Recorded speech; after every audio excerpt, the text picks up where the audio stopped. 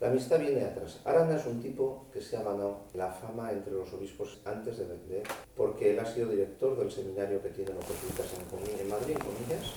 Es que dejó de serlo y ha vuelto. Un seminario internacional donde va gente de África. Y de hecho él incluso monta cursos de estudios en Salamanca sobre psiquiatría pastoral, vamos a llamarle así, no sé cuántos, tal y cual. De hecho, en nunciatura de España es jesuita, convencido. Yo he leído cosas suyas, es decir, que de cara afuera, del prestigio y tal, que yo he leído cosas suyas, a mí me parece que atenta gravemente contra, por ejemplo, mira, Arana, lo que ha hecho con Francisco en Chile, lo ha hecho él solo. Es un jesuita, por eso digo que como jesuita es un soberbio, de mucho cuidado. Tanto es así que cualquier caso en España, cualquier caso de un sacerdote que da problemas a un obispo, acababa en las manos de Arana. Después, Arana da ejercicios espirituales a los obispos de España. Entonces, ¿de dónde vienen? Cosas que no hace Arana, que yo sé, si esto se sabe, eso sí que se sabe. Arana es un tipo que, pero lo conoce no por Chica conoce a Arana por Estela. Arana es llevado a la Academia Pontificia. Arana es llevado a la Academia Pontificia a ejercer ese, pero es un manipulador. Va invitado por Estela cuando Estela es presidente de la Academia Pontificia. Es el tío que va a hablar con, obligatoriamente tienen que hablar con él y tal. Arana es un tío que después ha arreado mucho con el tema del fuero interno y tal, y es un tío, bueno, no es que no distingue, es que se salta y que viola directamente el fuero interno. El fuero interno es que si tú me abres tu alma aquí, estamos en el fuero interno. El fuero interno es el sacramental y el no sacramental. Fuero interno sacramental sería el de la confesión. Violar el fuero interno sacramental, violar el secreto sacramental tiene pena, pero violar el fuero interno. ¿Qué ocurre? Que cuando Arana es un sinvergüenza de mucha categoría, porque ¿qué hace? Un cura de España tiene un problema, el obispo va a la nunciatura y el nuncio dice, Padre Arana. En Perú también sacerdotes, está el padre Movilo en Perú, era muy famoso. Son jesuitas como tótems que hay en algunos sitios, ¿no? Los jesuitones estos, que son piadosos, que son buenos. Puedes hacer otro recorrido si quieres. Entretente en ver últimos ordenados obispos en España. Te sorprendería que antes o después aparece un cursito de Arana. Bueno, es decir, por eso voy a llegar a que Arana no va a ser nuncio, porque le hace mucho más servicio al Papa. Y a Arana no le interesa lo más mínimo. En el momento que lo hiciese nuncio le ataba las manos. Y él es un sinvergüenza. ¿Qué es lo que hace? Esto lo sé, lo he visto. Si un cura tiene problemas, es enviado a Arana. Es un sinvergüenza que no guarda el sigilo con esa persona, como psiquiatra, y entonces coge el informe sin autorización del interesado, se lo da a sus superiores. Incluido en esto, Estela ha recibido y tiene informes de sacerdotes que se los ha dado a Arana. Arana, de una sola conversación con un sacerdote, esto lo sé yo, un sacerdote que ha ido porque se lo ha dicho el obispo, a los 3 minutos de estar sentado delante de Arana, Arana le ha hecho un juicio que lo ha hundido. Un soberbio, no puede ser cura, porque además tienes pintas de maricón, porque pum, pum, pum, y como te ordenes, pues yo voy a hacer lo imposible para que no te ordenes, y luego sale Arana. Don Vicente pasó de él y Omeya, porque Omeya al principio le quisieron hacer a don Vicente exactamente lo mismo, le habían hecho a don Manuel. Pues porque no estaba Omeya se iba a Barcelona. Sí, pero no estaba de acuerdo con la línea que habían seguido con lo de don Manuel. Omeya está bien, o le ha entrado de repente esa fiebre de Arana y esa fiebre de... No, eso viene atrás también. Entonces, te cuento.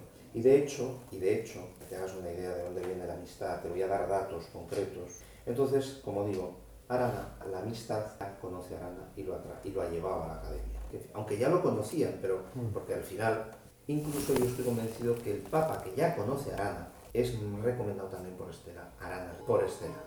Papa ya lo sabe. Entonces, pongo un ejemplo. Siendo obispo de Logroño, Omeya llama a Estela, que de la conferencia del día de San Juan de Ávila a sus sacerdotes, yo hice la gestión de los aviones, yo era secretario personal, hago yo la gestión de aviones de tal y cual, y no, o sea, ir a Logroño era muy... Y me dice Omeya que esto, me ordenó de cura, pero es que me dice, no, el cardenal que se vaya en AVE a Zaragoza y nosotros vamos desde Logroño. Y le digo, mira, Juan José, buscarlo en el aeropuerto. No hagas al cardenal. O sea, quería, no, que el cardenal baje del avión, que coja un taxi, que se vaya que coja el AVE y que se pare no sé dónde, que no es en la Conchita de no sé qué. En este caso hay que buscar a alguien. Entonces yo le dije al cardenal, me estaba gestionando, digo, eminencia, digo, si no encontramos a alguien, no se preocupe que hay un cura de Logroño, íntimo amigo mío, que va a ir a buscarle a pie de escalería del avión. Y lo planteé.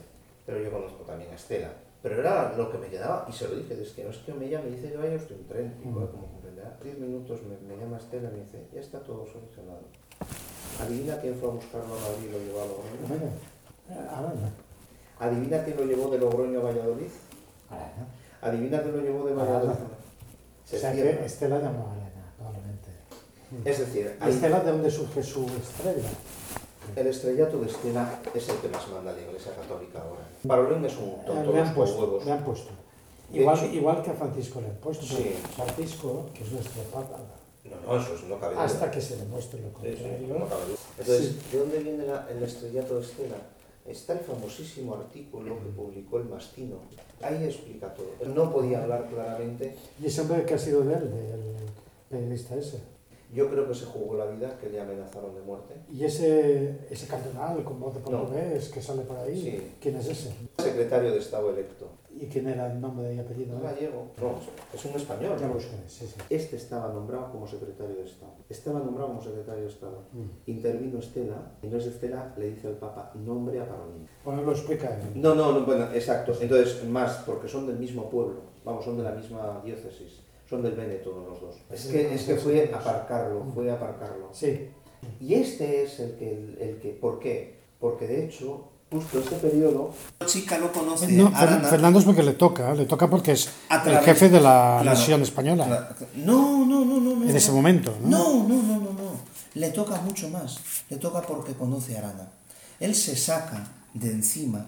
O sea, él no lo hace por ser jefe de la sección española de la Secretaría de Estado, sino lo hace por eso castigan a Fernando Chica y lo mandan a la FAO. La jugada de Don Manuel la hace Fernando Chica sin que lo sepan sus superiores. Le está haciendo el juego al cardenal Estela y a Omeya. No sé si me explico. Fernando Chica ha sido vetado, que hay que explicar muchas cosas. Fernando Chica ha sido vetado como obispo en España por Rocco. Entonces, todo lo que suene a Rocco o a familia Rocco, Chica va a arremeter siempre contra él. Como jefe de la sección española, lo lógico es que salga de obispo de ahí. Bien de obispo viniendo a España, él quería ser obispo de Jerez de la Frontera, porque él es cordobés, jienense, de familia jienense, aunque tiene la gracia en los talones. Pero, entonces, ¿por qué hace lo de AE? Porque se lo pide Estela. Fernando Chica es el segundo de la academia con Estela.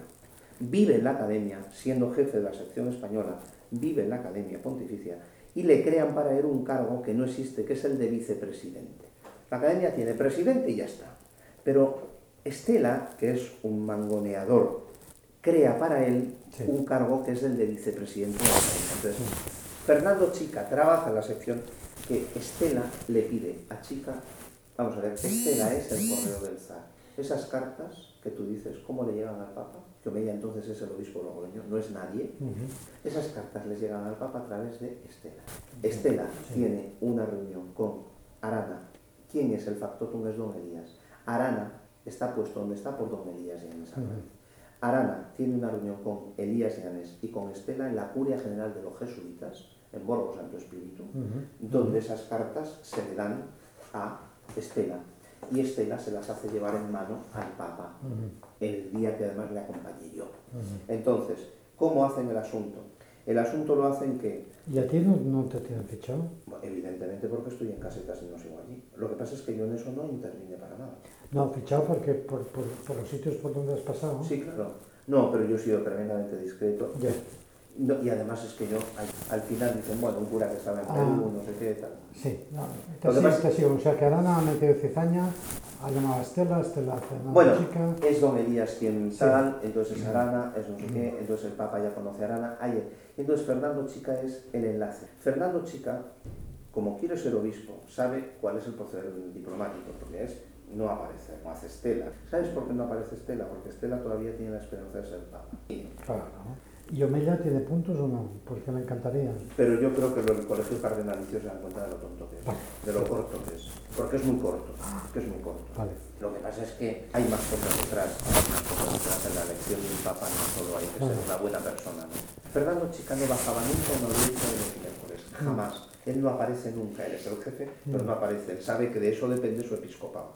De repente un miércoles baja la audiencia, cosa que sorprende a toda la sección española. Porque siempre son oficiales quienes hacen la presentación de la audiencia. Y terminando la audiencia le dice el Papa, vente a desayunar mañana conmigo para hablar de este tema. Entonces Fernando Chica va. Pero ¿qué error está cometiendo Fernando Chica? Chica que conoce muy bien el mundo diplomático porque se ha saltado una cosa que es fundamental. Es que tú no puedes trabajar para uno que no es tu jefe directo. Y como tu jefe directo, en ese caso Bechu, está Parolín, no saben nada de tus movimientos, cuando todo esto sale, ellos están en bragas, porque no sabían absolutamente nada. Fernando Chica pierde el favor de sus hermanos. Es fiel a Estela, pero no es fiel a sus superiores. Y eso en la carrera diplomática se paga con la muerte. Entonces, ¿qué hacen? A la FAO. Pero además a la FAO no como obispo, que es lo habitual. Ahí suele haber un arzobispo que es el tema. Y eso le cuesta la vida, la carrera, ¿no?